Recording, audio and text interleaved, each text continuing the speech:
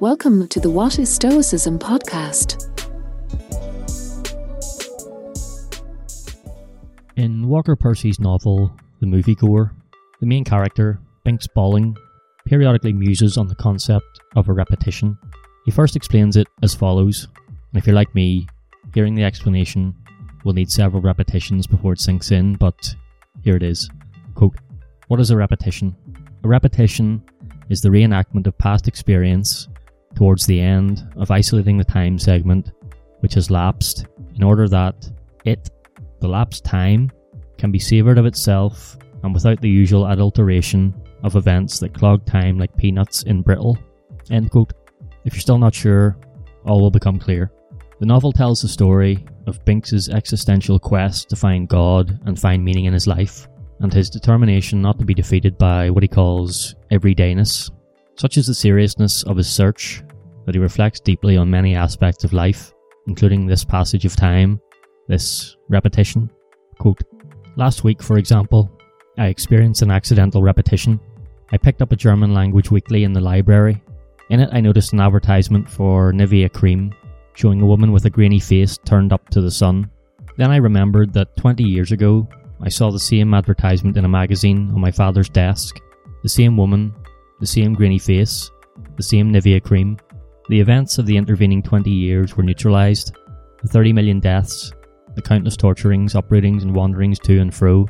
Nothing of consequence could have happened, because Nivea cream was exactly as it was before. There remained only time itself, like a yard of smooth peanut brittle." End quote. It's a beautiful and powerful notion. It immediately makes you think of things that have remained unchanged over the years. How can anything at all have happened during that time if these things are just as they were? All these unchanged things continue to observe the world today, unmoved by what they've seen. The repetition renders you, like these things, almost a viewer of the lapsed time, instead of a participant in the events that took place during it. It makes you consider what you've actually done in that lapsed time and ask, as Marcus Aurelius did, how much of it was necessary. Binks Bolling is made to reflect in this way when he is haunted by the seats in a movie theatre, which have endured since a previous visit. Quote, "There was this, a mockery about the old seats, their plywood split, their bottoms slashed, but enduring nevertheless as if they had waited to see what I had done with my 14 years. There was this also, a secret sense of wonder about the enduring, about all the nights, the rainy summer nights at 12 and 1 and 2 o'clock, when the seats endured alone in the empty theatre. The enduring is something which must be accounted for. One cannot simply shrug it off." End quote. It's like when you revisit somewhere you haven't been since you were a child, and many of the features you remember have remained in place. You think about who you were then, and who you have become, how you're looking at this familiar place through different eyes now, and what events in the intervening years have led you back here. The Stoics also had plenty to say on how we should deal with the passage of time. Seneca even wrote an essay entitled On the Shortness of Life, in which he applies Stoic principles to advise how our time should be best used. One of the key points he made was that everyone is allotted enough time to live a good life, but they waste much of it in meaningless pursuits. And these days there are infinitely more meaningless pursuits to distract us than when Seneca said his piece.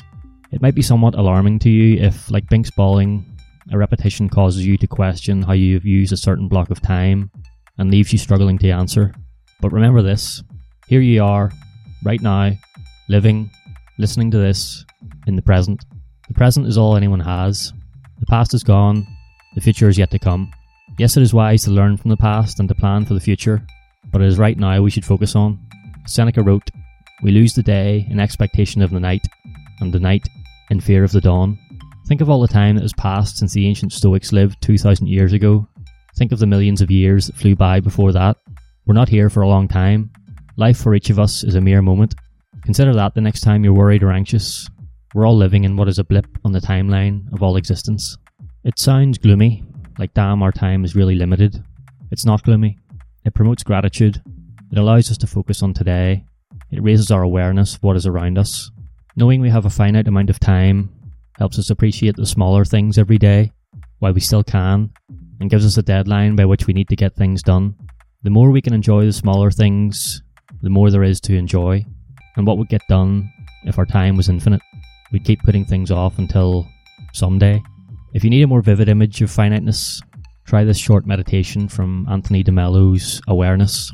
Quote, "The passport to living is to imagine yourself in the grave. Imagine that you're lying in your coffin.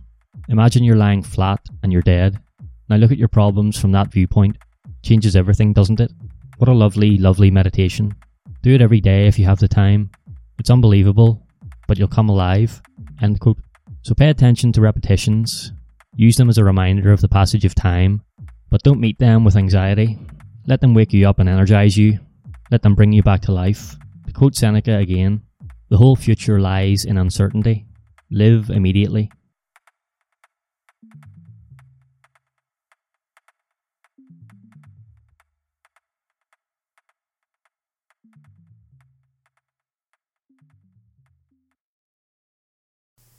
Thanks for joining me for this episode of the What is Stoicism podcast. If you'd like to support the show, please consider taking a second to leave a rating and a review. It's a good way to let me know you're getting value from the content, and it helps more people discover the show. I appreciate your support. Thanks so much.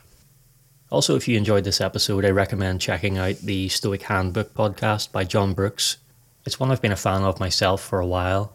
It has great reviews. John publishes regular episodes that are always filled with practical wisdom, and it's available on all the usual podcast platforms.